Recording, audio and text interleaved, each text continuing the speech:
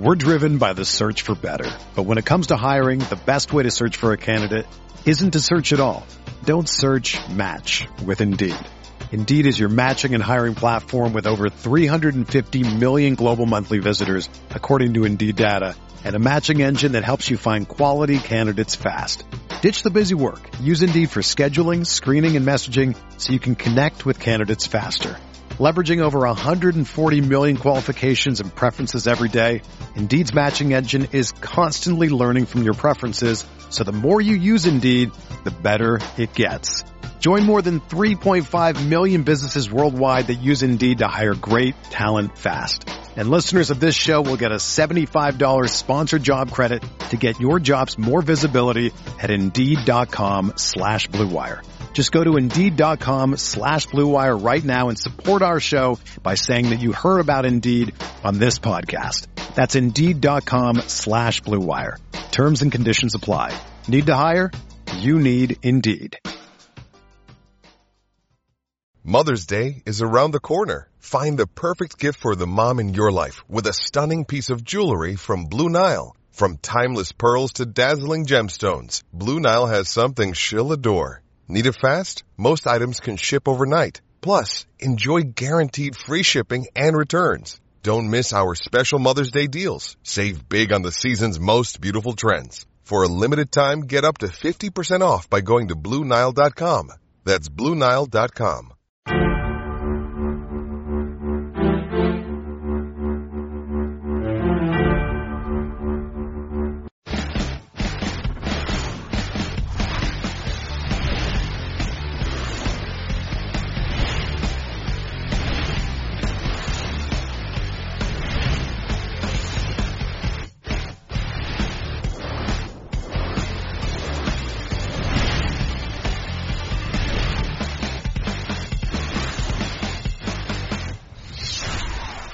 Hey everybody, what's going on? Welcome to the NFL Divisional Round edition of the DFS Pick 6, the Rotoworld DFS Pick 6, presented by Roto Grinders. We're here for the playoffs. You know, before we were like, oh, are we going to do the playoffs? Are we going to do it? Now, we did the wild card round. We did pretty darn well in the wild card round. And now we're back for the divisional round. Joining us, we got Evan Silva. Evan, what's up, buddy? What's going on, man? How you doing? I'm ready for this slate. Yeah, I'm pumped, and last week went pretty well for me. Also joining us, Rich Rebar, Lord Reeves. You know him from everything, essentially, all the shows, all the articles. He does everything, man. What's up, Reeves? How you doing, buddy?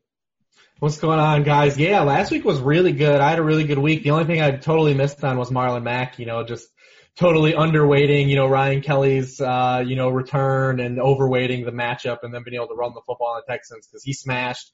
But he didn't hurt me too bad, just prevented me from winning some big ducats. But, it was a good week. As I think last week we talked about, we probably expected like 3 of those games to have a good shot to be kind of dogs for fantasy points, and they all kind of ended up being that way outside of some individual pieces. But this week, it's a lot tougher. I think we're going to have a lot more lineup differential this week, especially at wide receiver. It's a lot deeper this week, in terms of plays. And we're going to see just a lot more different lineup constructions this week than we did last week. Yeah, I'm really looking forward to it, and I kind of had the same feel. Like when I'm building my lineups, I'm finding that, okay, there are a number of ways I can go. Last week, you just kind of had to lock in Zeke.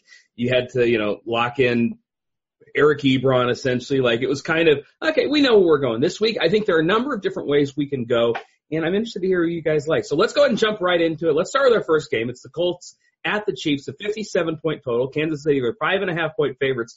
The Colts obviously went to Houston last week. They beat up on the Texans, and honestly, it wasn't even as close as the final score indicated. So, Evan, let's talk about this Colts side, because I've heard a lot of trendy people, a lot of people say, oh, I think the Colts can win this game.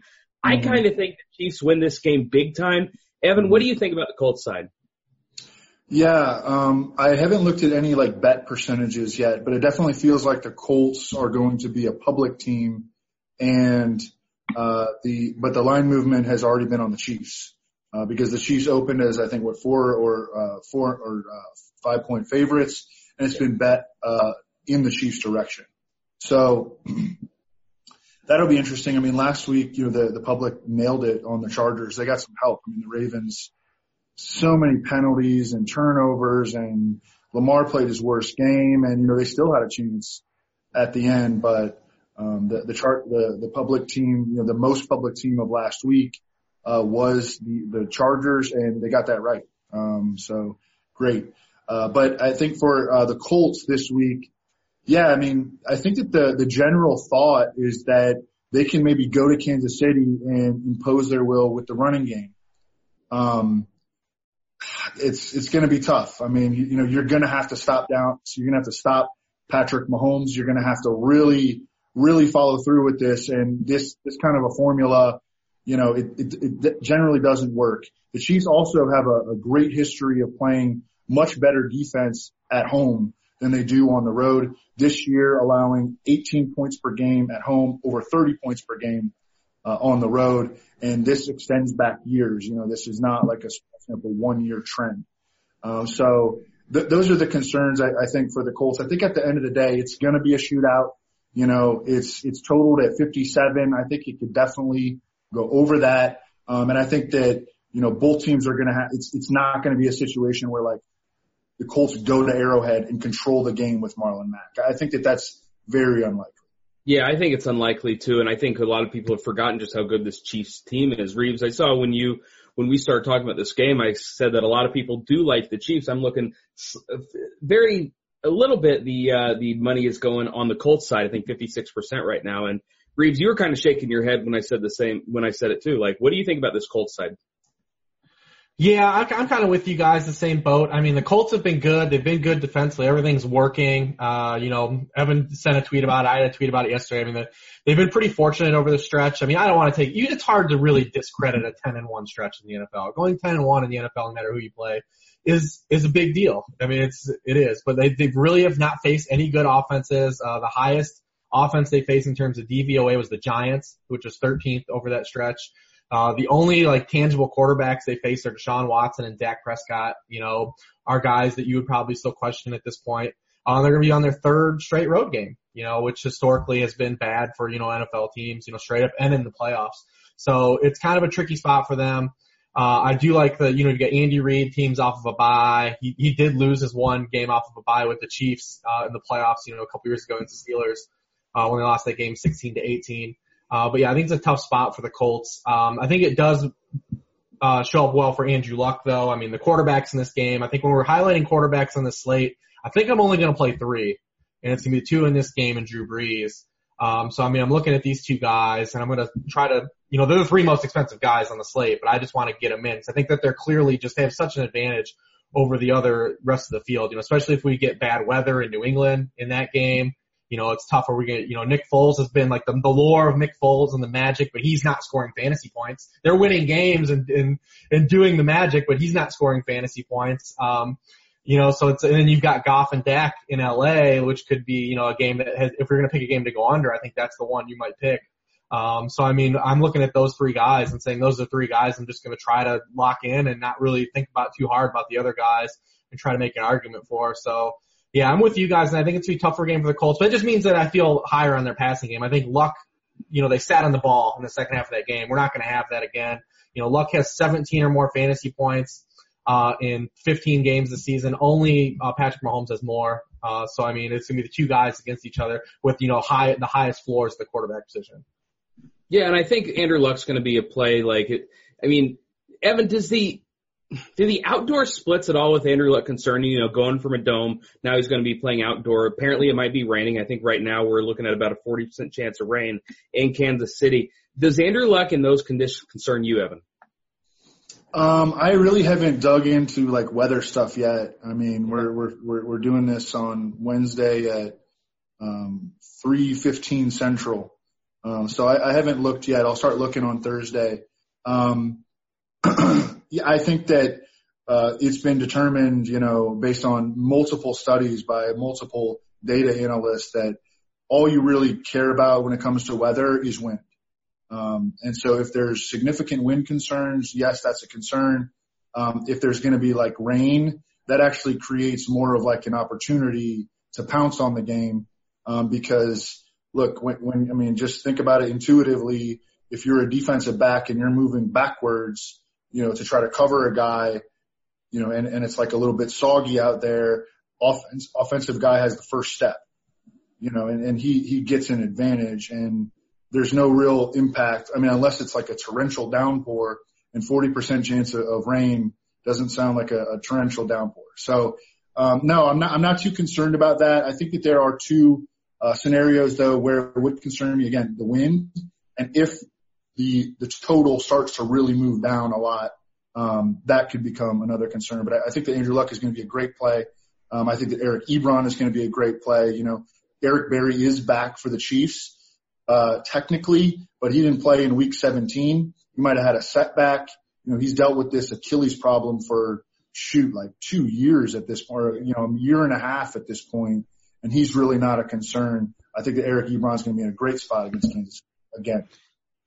Yeah, you know, and Reeves, when we talk about this Kansas City side, obviously it's Patrick Mahomes, it's Tyreek Hill, it's Travis Kelce. You know, the Colts like to pride themselves on not giving up a lot of big plays, but I mean, they're facing the quarterback who gets more big plays than any other quarterback in the league. They're facing the team that gets more big plays than any other team in the league. So what do we think about this Chiefs offense? Do you think they're going to be able to kind of impose their will on this Colts defense? Well, I think the points are still going to be there. I think the Colts, like we talked about, the, you know, stretch of passers they face, you know, they're not facing Blaine Gabbert, they're not facing Cody Kessler, you know, Marcus Mariota, you know, they're facing the highest scoring fantasy player in existence of fantasy football, in Patrick Mahomes. I think the guy that we trust the most is obviously in this matchup is Travis Kelce. I mean, actually in the slate, we actually get 3 of the top 4 scoring fantasy tight ends on a small slate, which is pretty lucky for us for a position that's been so bad all year for a small slate to get actual usable tight ends. But he's the league's highest scoring tight end. He runs in just a sweet matchup. You know, we've talked about the Colts playing zone all year. The way you bust them up is with tight ends. Now, it didn't happen last week. You know, 3 of 8 targets to Houston tight ends. But I mean, Deshaun Watson left some throws on the field in that game. Oh, I mean, man. Ryan Griffin had a walk-in touchdown. He had like another 20-yarder that he spiked. That's not going to happen with Mahomes and Kelce. I mean, they're going to eat this up. Kelce has at least 5 or more receptions in the past 15 games. Ever since week 1, he's had at least 5 catches in a game. He's gone under 50 yards just once over that span. Colts were last in the league in receptions and yards, allowed to tight ends. Opposing teams targeted tight ends 24.5% of the time against the Colts. That's the second highest rate in the league. I mean, everything just points to just jam Travis Kelce in. He's the Zeke of this week. You know, I mean, I do want to play some Ebron too, but I mean, Kelce seems like to be the guy that I think if you were to say, you know, lay a receiving prop out for yardage, I mean, he probably has a pretty good prop odds to lead the week in receiving yards. You might want to just, you know, take out $25-50 and throw it on there and see what happens. I've definitely burned $25 and $50 in worse ways than that. You know, Evan, when you look at this Chiefs offense, is it Mahomes and Kelce for you? Or are you throwing in some Tyreek Hill? Are you double stacking with both these guys? How are you approaching this Chiefs offense? Yeah, that Ryan Griffin miss. I mean, that was just painful. I'm like, you know, that was my chance, you know. I mean, had him wide open. Like that would have been a sweet touchdown, you know, and man, he would have crushed it. But yeah, I mean, Patrick Mahomes. I mean, look, the Colts are very much built to slow down a guy like Tyreek Hill. You know, that's what they want to do. You know, they would love to keep him at like, you know, 5 to 7 catches and like 75 yards with, you know, no games past like 25. You know, I think that would be a great game for their defense. And they didn't give up big plays all season. They were bottom 4 in the NFL in number of 20-plus yard completions allowed. And they were also bottom 2 in 40-plus yard completions allowed. So, you know, that's exactly what they want to do. They want to bottle up a guy like Tyreek Hill. They have even schemed late in the season to try to take away outside receivers, as we've seen with DeAndre Hopkins. So I think that adds an element of risk to Tyreek Hill. But Tyreek Hill can just run around, you know, run through everyone, and he can absolutely still have a great game. But yeah, I'm with Reeves that clearly Travis Kelce is in the best spot on paper. I also think that Damian Williams is in a really good spot on paper, and he is nice and cheap on FanDuel. The risk with him comes into play with Spencer Ware, who he practiced fully leading into Week 17, and it seemed sure that he would play in that game against the Raiders, but he didn't play. And you know, in the meantime, like the Chiefs have signed Damian Williams to a contract extension. He's been really good. And he is another way for the Chiefs to attack this weakness that the Colts present, because of the way that they play in terms of production allowed to running backs in the passing game. Damian Williams is going to probably be the best option for that. So, do you guys feel like a high level of confidence in Damian Williams? Let's assume that Spencer Ware is going to be active before the game. Yeah, I mean, if Spencer Ware is active, to me, like, I still think you can play Damian Williams. Like, he's cheap enough to where I don't mind rolling the dice. On FanDuel anyways, on DraftKings, I mean, he's more expensive than Spencer Ware. I'm not sure I want to pay 5-1 for him over there. What about you, Reeves? What do you think? Yeah, kind of truly in no man's land. I don't really have a strong take on it, assuming that obviously if Ware doesn't play, then I obviously have a strong take on it. But I mean, if Ware plays, I mean, it sets up to where you'd want to play Damian Williams. What's funny about Williams is always the knock on Damian Williams was he was he's a 225 pound back, but like he was only used as like a change of pace back. Like teams never used him in the running game at this point in his career. And he's been great on the ground. He's averaging almost 6 yards per carry, in the games that Ware's been out. So I mean, you'd like for him to still just roll over that opportunity. You got that contract extension that Evan mentioned. The Colts have been hot against the run. I mean, they've only allowed 70 yards per game to opposing backs over their past 9 games. And unlike quarterbacks, they faced a lot of good backs. Zeke, Saquon, Derrick Henry, when he was at his apex, are in that mix. But where Evan said where you want to attack them is in the passing game. So I mean, that should bode well for Damian Williams. It just depends on what kind of touch count we're going to get. The last time they both played, it was 20-12 in favor of Spencer Ware. And he also had like 75 receiving yards in that game. So kind of dicey if he's going to get, involved in the receiving game a little bit. It's just, I'm truly in no man's land. I don't really have a strong take on it. You what?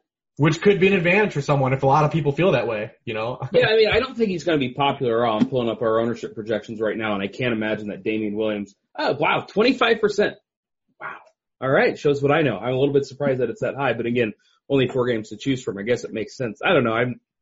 I think this game mostly just goes to the 2 stud tight ends and the 2 stud wide receivers. We didn't even really mention T.Y. Hilton. He's still a little bit banged up. Evan, is Hilton the guy on the other side that you're interested in?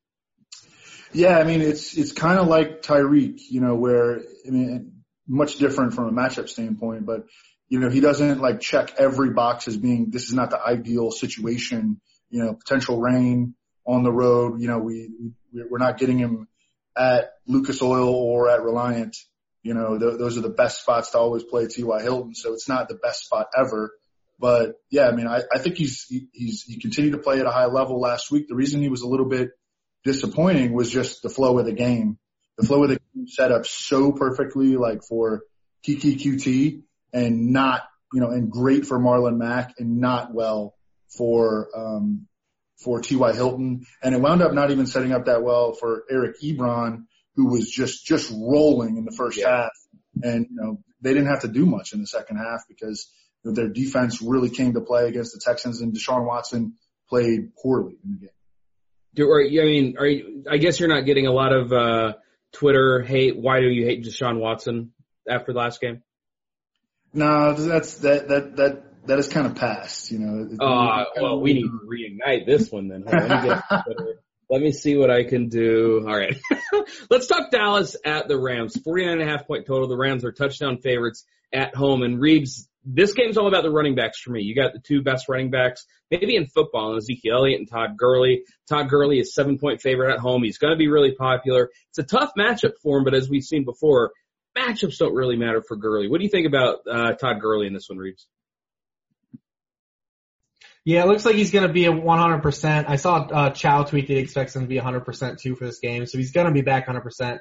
We just got to expect him to get the workload that he was getting before, after sitting out the final 2 weeks of the regular season, catching that bye. Dallas was really good at home against the run, and that showed up last week when Pete Carroll and Brian Schottenheimer just decided to run for 6 inches at a time in that game, repeatedly over and over, but they were a lot worse on the road. They allowed 119 yards rushing per game on the road. That was 17th as opposed to 2nd at home. And in their past 2 games on the road, they allowed 178 total yards and 2 touchdowns to Giants running backs on 29 touches.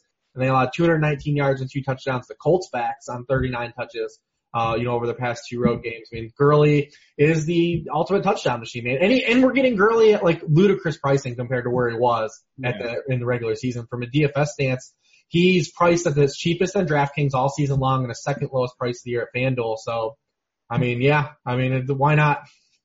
That's kind of how I feel too. Like I'm just going to go overweight on Todd Gurley, and I struggle to really see a way that kills me. What about you, Evan? Are you going to be all in on Gurley too?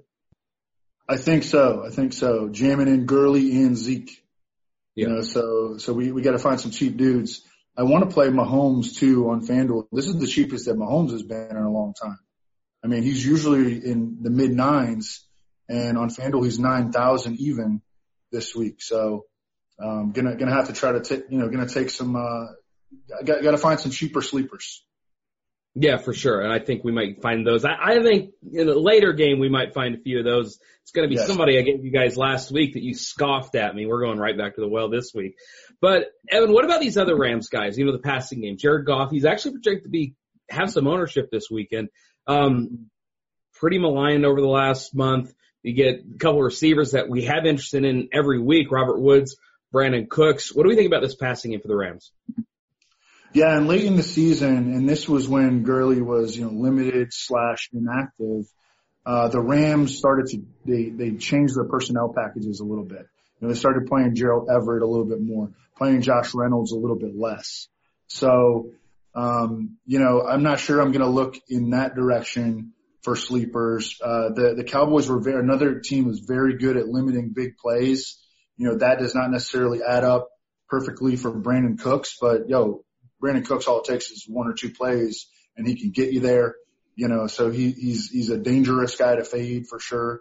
I think that it's real clear that Robert Woods has a really steady floor, and his matchup is not imposing between the numbers against Dallas. That's kind of where you want to attack him.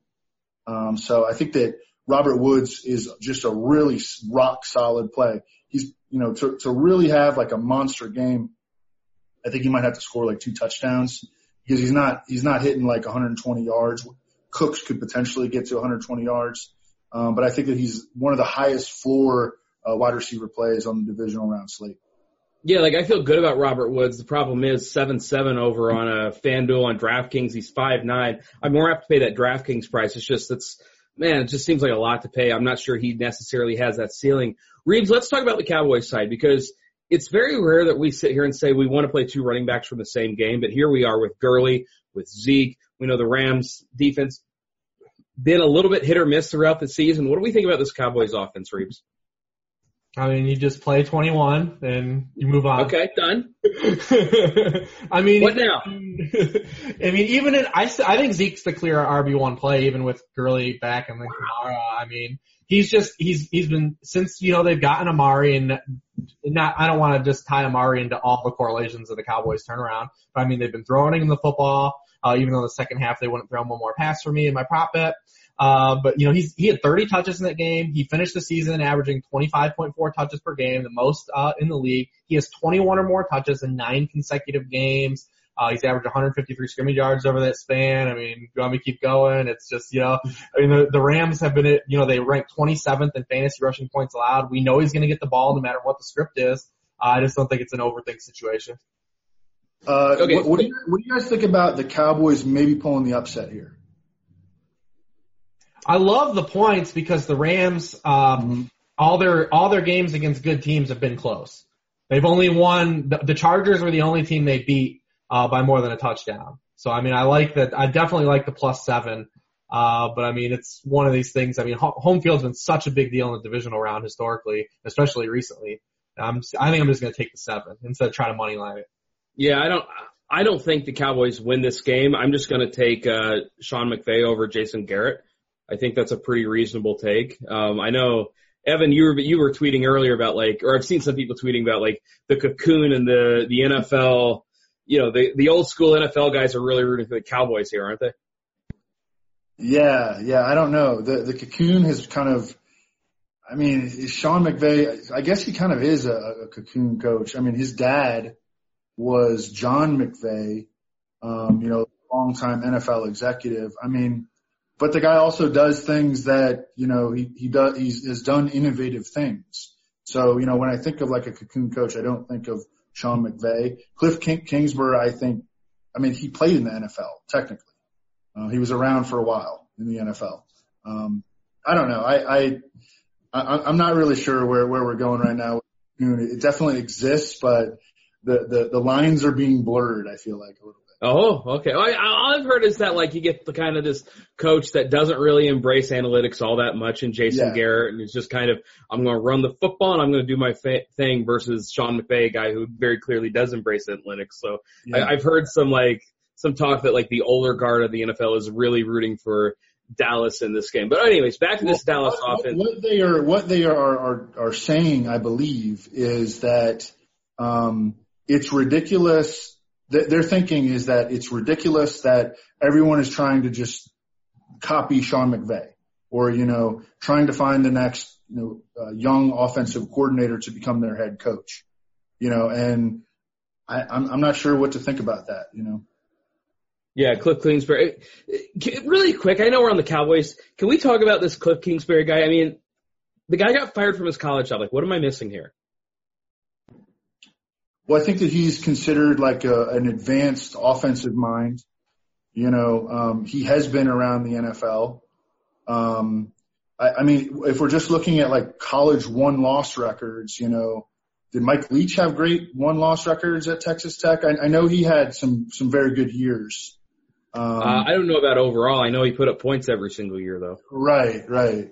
So I think that, the direction that the NFL is going, and this is why people are coming up with concepts like defenses don't matter, is because defenses don't matter as much as they used to, because especially in the NFL game, so many rules have been changed to make it so that you can actually have a good defense, but it just doesn't matter as much as it used to. Right? I mean, what do you think about this, Reeves? It's a very interesting conversation. Yeah, I'm not really much of I really don't get involved in like the coach takes that often, especially on Twitter. I mean, I think that the biggest thing from this wave of hires that we've seen is that at least they're hiring guys that we don't know instead of hiring guys that we know are for sure bad. Yeah.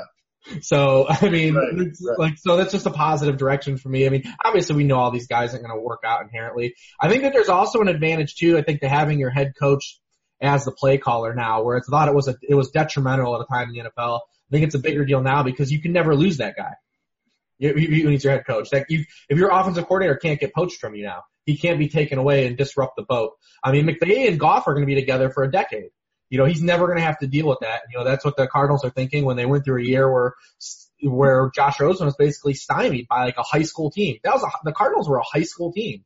Like they ran in a high school offense, and like Josh Rosen, they realized they had to get out. They had to get out. So I mean, they're going to get a window here where if it works out, you have an extended run. That's why the Browns now, Mayfield and Freddie Kitchens are going to be together for like an extended run now. Browns don't have to worry about anyone giving Freddie Kitchens a head coaching job now. So I think that area is an advantage now, and I think teams are starting to look into that area as well and saying that, those are the guys that get the head coaching jobs. So let's just make him a head coach now. We don't have to worry about disrupting our young quarterback.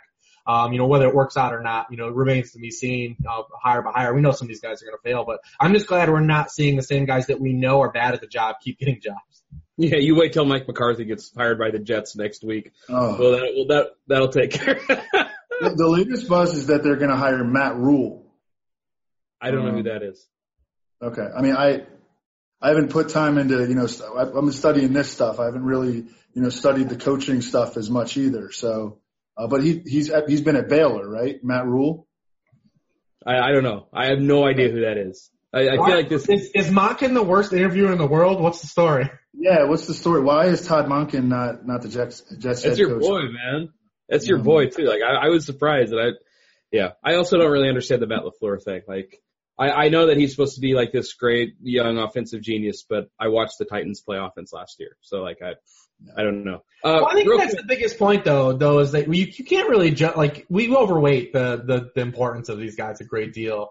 And just to say what the Titans did is solely on Matt LaFleur, like I think is kind of a bunk argument as well. It's just, I'm not saying you have to give him a pass either, but I mean, we overweight, like they had a ton of injuries on offensive line. Mariota was hurt all year. Like it's tough to, like, what was he really supposed to do? Like what were they supposed to do? Like you turn Blaine Gabbert into an all-star. That's what you do. They could have waited to play Derrick Henry before December, I guess. Like that's a legit argument. All right. Reeves, let's talk this. I know we kind of like got way off track. That's what we do sometimes on the Pick Six. Let's talk this Dallas side though. Reeves, I know you said you lock in Zeke. What about this passing game with Dak and Amari? Because Amari just keeps getting it done week in and week out. I know the home road splits aren't great, but what do we think about this passing game, Reeves? Hate it. Don't like it. Okay, good. Pretty much all above. I mean, even home road splits, without, Amari's a guy that we target for matchups now. I mean, you look at the spots he's hit, it's not just home road splits. They've been in pretty favorable matchups. He's faced these two cornerbacks a lot in his career. He is, everyone he involved was in the same division, for all of Amari's career. In 6 career games versus Marcus Peters, he's caught 6 of 12 targets for 77 yards. In his coverage, no touchdowns. In 6 career games against the kid to lead, he's caught 1 of 7 targets for 8 yards and no touchdowns. Not good. Not pretty good outlook here for either cornerback. And Marcus Peters was playing really bad the front half of the year. He's played really well the back half of the year. And the Rams in general have played good pass defense since Sleep's come back.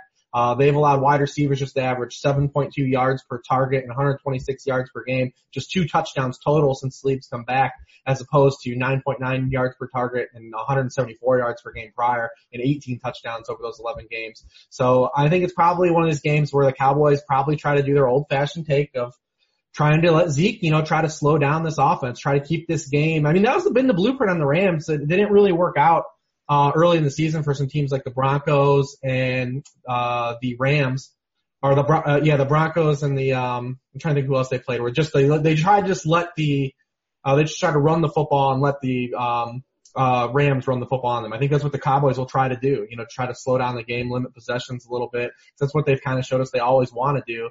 So yeah, I'm not really high on this being a ceiling game passing wise for anyone on the Cowboys side. It's hard to find an individual I objectively feel good about. Yeah, I mean, I just look at this team and I maybe it'll be Blake Jarwin that just curls this again, but I don't think I'm going to mess outside of Zeke too much with this Cowboys team. All right, let's move on to the Chargers and the Pats.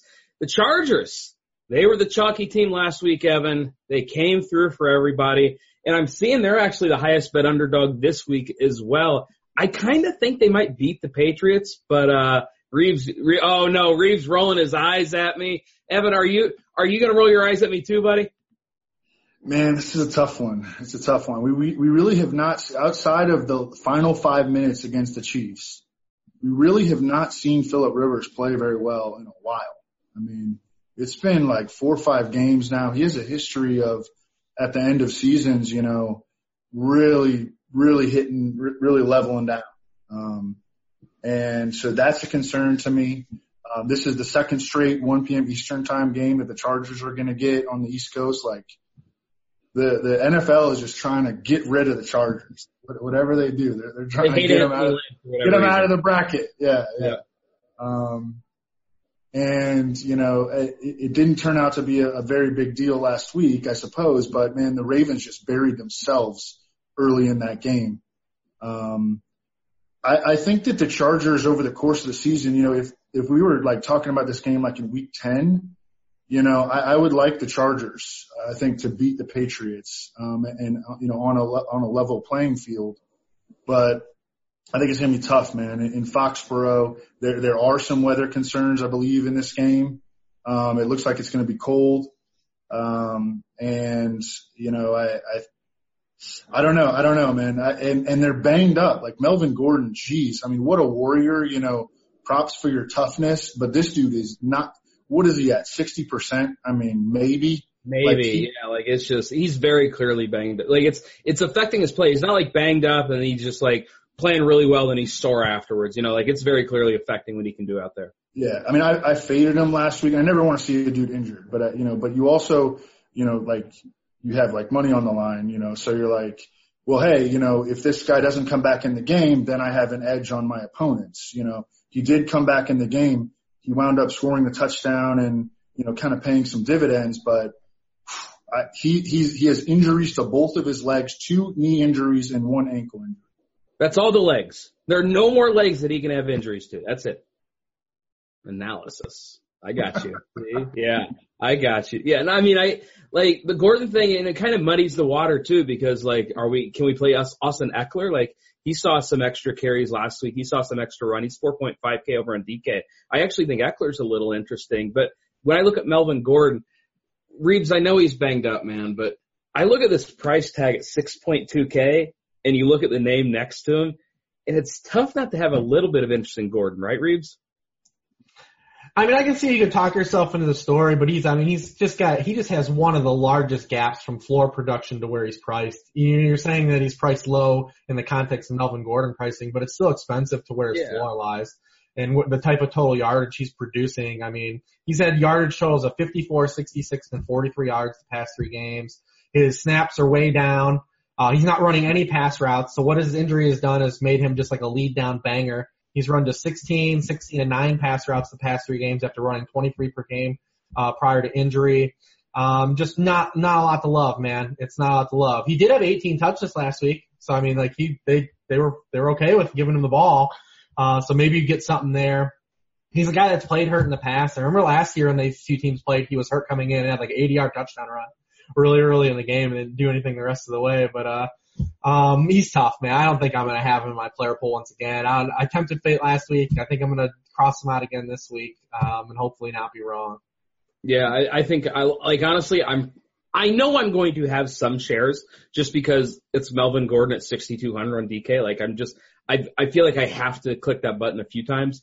I'm also going to have some shares of Austin Eckler, a guy who I was pretty heavily invested in last week and didn't necessarily get there, but the usage certainly was there. Evan, what do we think about like Phillip Rivers, Keenan Allen, Mike Williams maybe this week? Last week he was a pretty easy fade, but what do we think about this passing attack for the Chargers? Patriots are tough in the secondary, and I would like to see Phillip Rivers coming into this game playing at a better level. I was talking with Mike Clay last night. He thinks that Stephon Gilmore will be on Mike Williams. I completely agree with that. And then J.C. Jackson or Jason McCourty on Keenan Allen inside. Keenan Allen he was a 50-50 slot outside receiver for pretty much the entire season, and then over the last 3 games it's leaned much more towards him being a full-time slot receiver. I don't know. I think that if you're going to play one, you play Keenan. His price is pretty good on FanDuel, 7,100. That's not bad at all.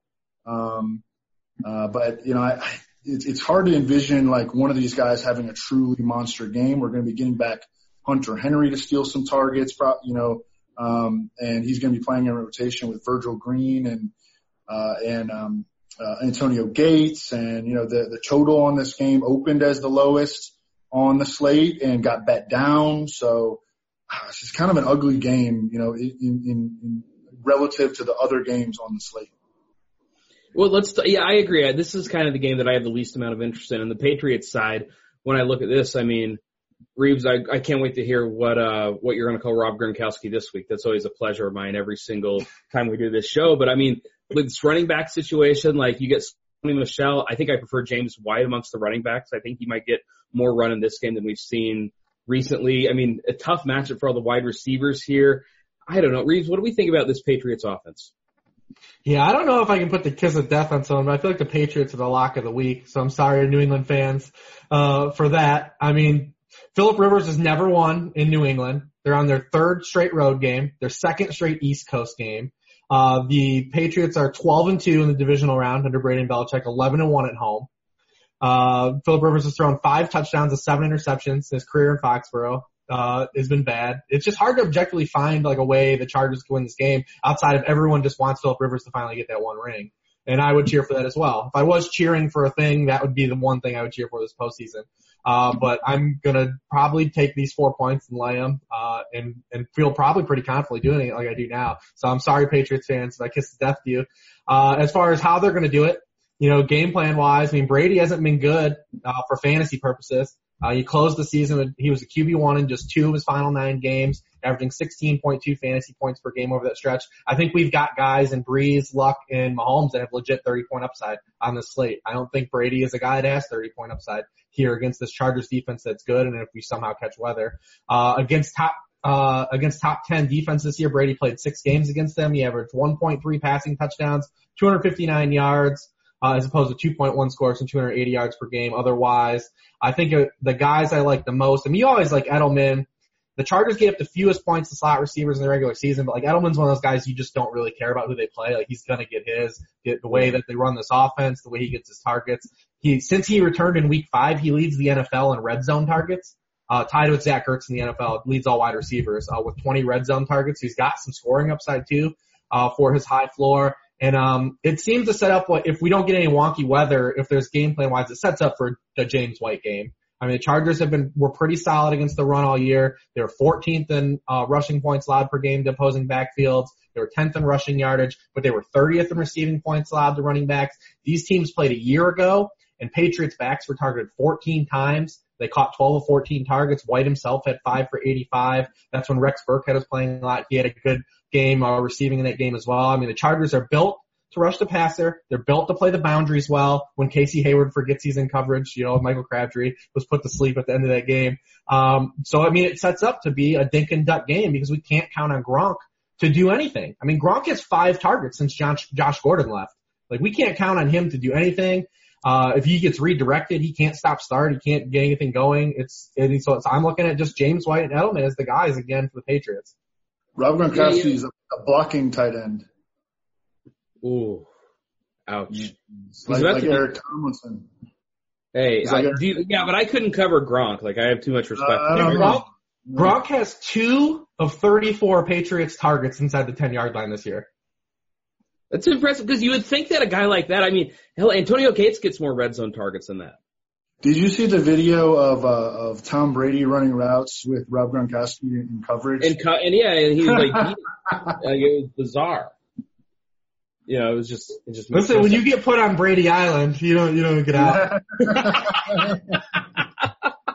I know we mentioned James White too. We kind of been saying for the last month with the Patriots, like, what do they tend to do this time of year? They tend to kind of save James White a little bit. I think that's what they were doing.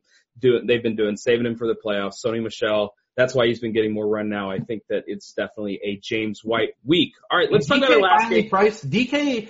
James White was super hard to play on DK like the back half of the year because they made his price so dumb. Like, he was always like 71 or like something crazy, like 69, and they priced him down to 49 this week. So, I mean, you can get back to the squeeze. Oh yeah, he honestly might be one of my highest on running backs, which is a little bit weird because I haven't played him in the last 2 months, but I think now might be the time I get back on. All right, Philly at New Orleans, 50.5 point total. The Saints, they're 8-point favorites at home. Evan, what the hell's going on with Nick Foles, man? Like, I don't even know anymore. I mean, we wouldn't be talking about him if, Doug Peterson hadn't iced the kicker, so just a reminder that icing the kicker does work, especially like when it works. And it worked against Cody Parkey. I felt so bad for Cody Parkey, by the way. He was just devastated after the game. I live here. He is hated. He is just absolutely hated. No one cares. Like, I'm like, well, the Eagles blocked the kick. They don't care. They straight up don't care. I don't care. They don't care. That it got blocked. And, but yeah, I mean, the Eagles have, like, they're winning 1-score games. They're 5-2 in their last 7 1-score games. They're not a great team, but they've like been able to get the job done. Early in the season, they couldn't win any 1-score games. Now, the pendulum has kind of swung back to them. And they're dangerous in this game though, because their formula is going to mitigate the impact of the Saints pass rush, which the Saints D-line doesn't get enough credit. They've got studs up front: Marcus Davenport, Cameron Jordan, Sheldon Rankins, Alex Okafor, David Onyemata. They have the most underrated defensive line in the NFL. They were top 5 in sacks, number 9 in quarterback hits. But what the Eagles have been doing, and the Eagles have played a ton of great pass rushes down the stretch. Obviously the Bears, but they have been just rendering those pass rush units non-factors because Nick Foles, over his last 4 starts, has the quickest time to attempt in the NFL, and the pass protection has been great from the Eagles' offensive line. I think this is a game where Golden Tate makes a lot of sense. He reappeared as a significant part of the Eagles' offense last week. Great call, Millie Maker Crane. That's why you win the big bucks.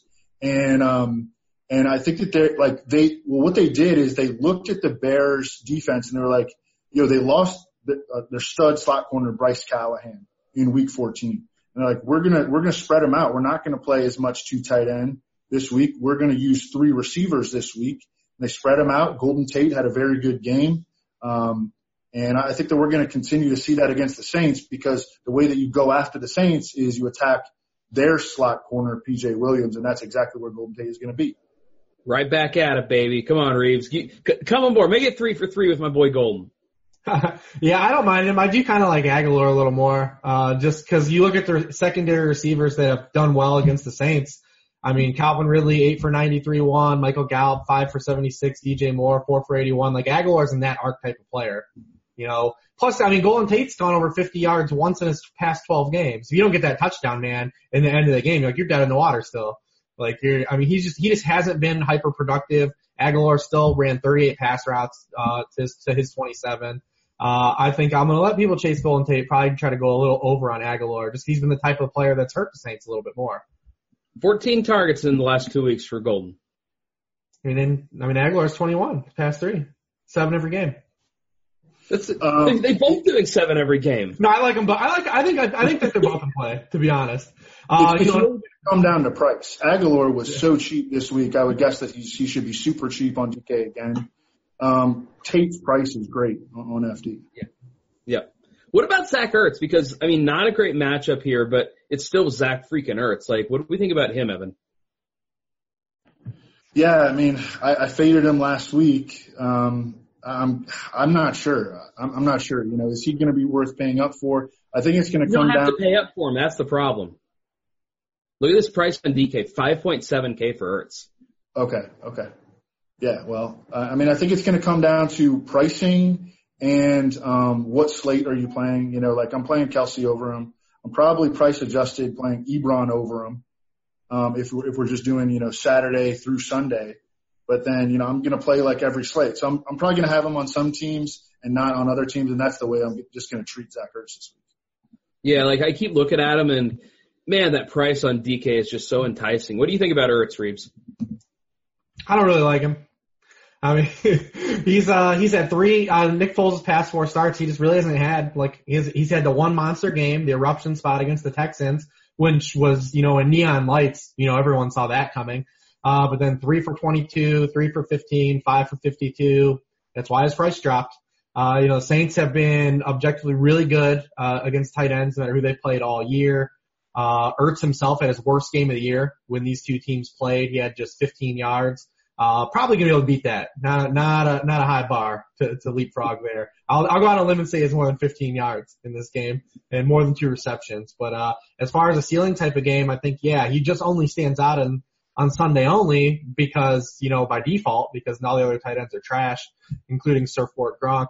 But on, you know, Saturday through Sunday, I mean, I really like those guys in that first game. It's really hard for me not to play Kelsey or Ebron. And it's really hard for me just not to play Kelsey, period, outside of being, you know, cost prohibitive in spots. Well, and you can fit him in. The pricing is soft enough on the slate where I haven't had too much trouble getting Kelsey in there. Evan, these Philly running backs, we saw Wendell Smallwood get some touches last week, like Darren Sproles. He ended up being a pretty popular play. I'm not sure I need any of these guys, but what do you think about these Philly running backs? Yeah, I wound up with a ton of Sproles, so those 2 goal line carries where he didn't even come close were just like, you know. I would prefer to not play any of these guys. Josh Adams 1 snap last week, by the way. That's not very many. At least it looks like they've narrowed it down to 2. I mean, I can never deal with 3-man backfields are just the worst of the worst, you know.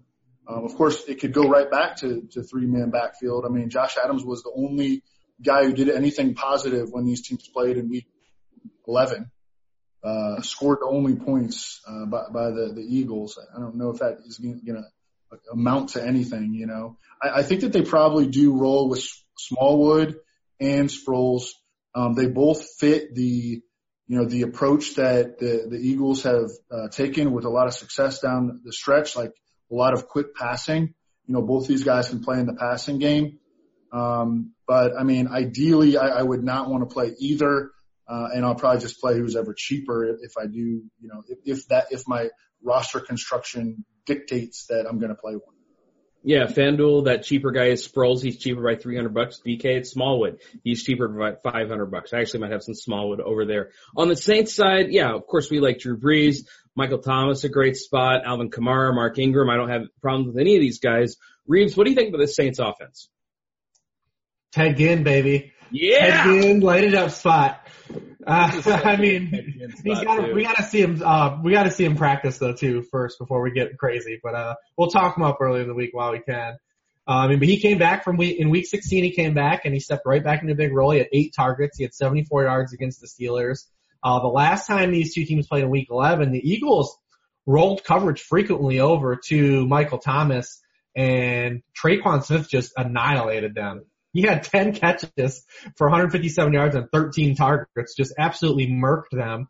Traquan Smith did nothing the rest of the year outside of that game. So, I mean, we were going to get Ginn in that role, in that spot. We always like to play Ginn at home, where his career as a Saint, he's averaged 66 receiving yards per game at home as opposed to 39.2 on the road. 5 of his 7 career touchdown catches with the Saints have come in New Orleans. It just seems to be where he's priced cheap. He'll be the guy that we'll look towards. I mean, the Eagles secondary is still bad. I know a lot of people have been hyping up, the roster changes they've made. Listen, man, they came out and they gave up a boatload of passing yards all season long and came out and gave up the most passing yards in the wild card round to Mitch Trubisky. So, I mean, if Mitch Trubisky's going to throw over 3 bills, we're getting Drew Brees at home where he's just shredded the entire season, 21 touchdowns to 1 interceptions. The Saints have never lost at home in the playoffs with Sean Payton and Drew Brees. It's just a spot where I'm probably going to be back on the Saints, score 30 plus again, pretty much without much roadblocks or hindrance. Yeah, so I like this. Yeah, so I'm beyond Ginn. I like the Saints a ton in this one, and I'm with you on Ted Ginn. And the nice thing, too, like on DK, for example, I know you said we have to see him practice. Well, Ted Ginn priced at $4,400.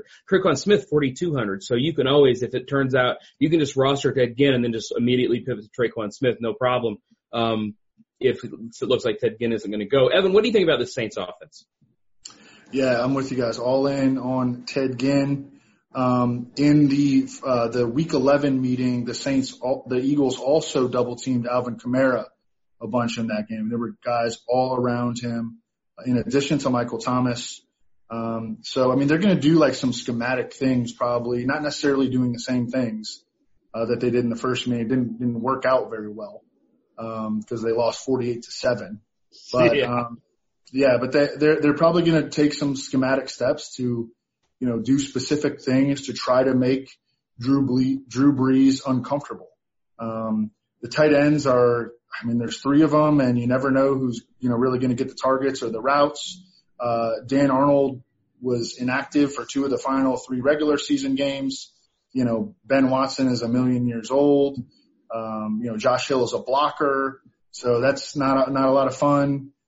Keith Kirkwood, though, man, Killer Keith Kirkwood. He is interesting as like a deep sleeper, I think. He was the Saints' primary slot receiver from weeks 13 through 16. Week 17 was weird, really, really weird, because they played Michael Thomas 40 snaps and Traquan Smith 40 snaps, did not play Ted Ginn at all, and they barely played Keith Kirkwood. But those are going to be your top 4 receivers for the Saints. Keith Kirkwood is big. He's fast. He plays in the slot, where you can get high percentage targets. And he was running 23 routes per game in weeks 13 through 16. So, if you want to take a shot on a long shot, I think that he's a little bit interesting. Yeah, and he's a cheap long shot too, just 3-3 over on DK. And if I'm going to play him, I'd like to do it on PPR site.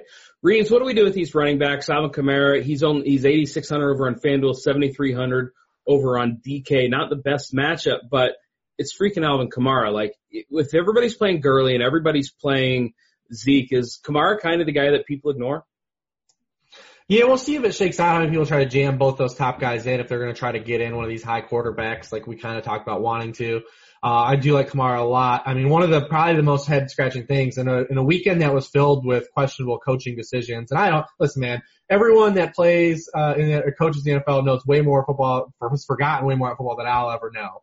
But there was I'm not sure that's true for what it's worth, but go on. There's a lot of questionable things that happened last week, and one of the biggest ones is Matt Nagy's deployment of Tariq Cohen in that game last week. I mean, for him to only have 4 touches in that game against the team that was 30th tied for 30th in receptions, a lot of the running backs in the year. For him to not even be a part of the game plan at all was very puzzling.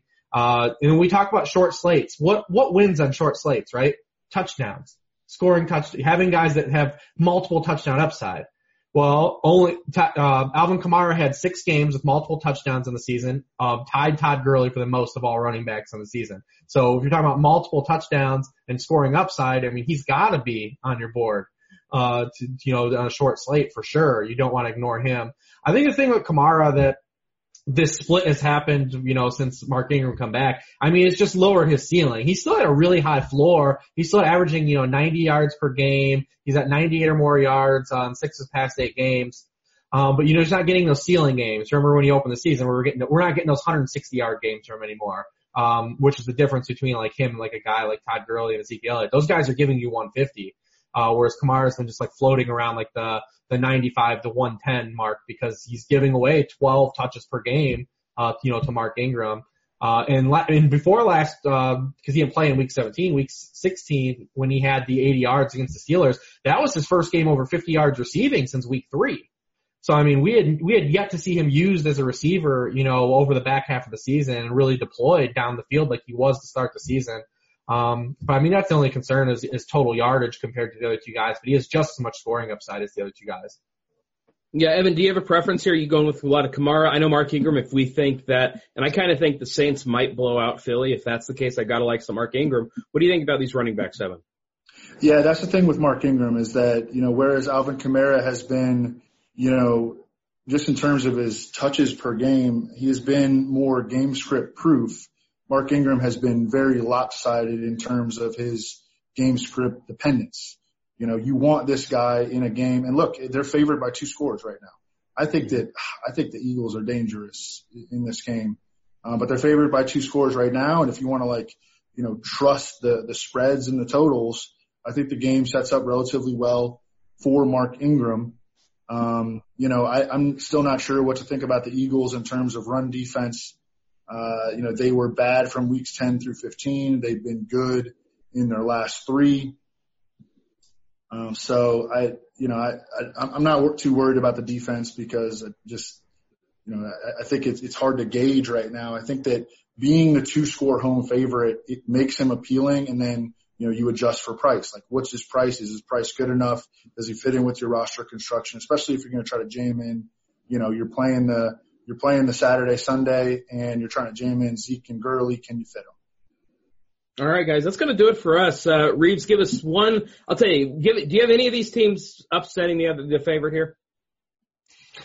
No, I don't. I think I'll win outright. I like some of the lines because you're catching some dogs with some big totals here, which I like. Anytime you can get, you say +8. I mean, that Eagles line will probably be, by the time Sunday comes rolling around, it'll probably be 9, 8.5, 9. So, I mean, that's a lot of points to just lay. Outright wins, I would say the Cowboys have the best shot, just the way the game matches up. I think the teams on the 3 straight road games, man, it's really detrimental, to go on the road and win, go on the road that many times in a row and win. It's just really hard for me to objectively pick any of those teams. We'll probably see an upset, but I don't think I can just objectively pick one. I think if I force my hand, I would say the Cowboys, but I don't feel that confident. Evan, do you think any of the underdogs win? I think that the Cowboys have the best chance. So, I mean, very much on the same page with Reeves. I think that there's a decent case to be made that the Colts can do it, and I think there's a decent case to be made that the Eagles can do it. I just wish that Phillip Rivers was playing better, and, that's it. So I don't have a whole lot of confidence in the Chargers, but they did beat my expectations last week. I thought the Ravens would take care of them, and they did not. I did too, and I'm leaning toward the Chargers for my one team. So the one team that you guys think I'm nuts for, that's hey, you know what? That's how this show goes sometimes. We got to get off here, guys. We got lineups to build. We got contests to enter. I'm gonna make sure I wish good luck to everybody playing NFL DFS this weekend. Let's go win some money together. For Evan, for Reeves, for Kobe Fleener, I'm Eric. We'll see you guys later. Peace.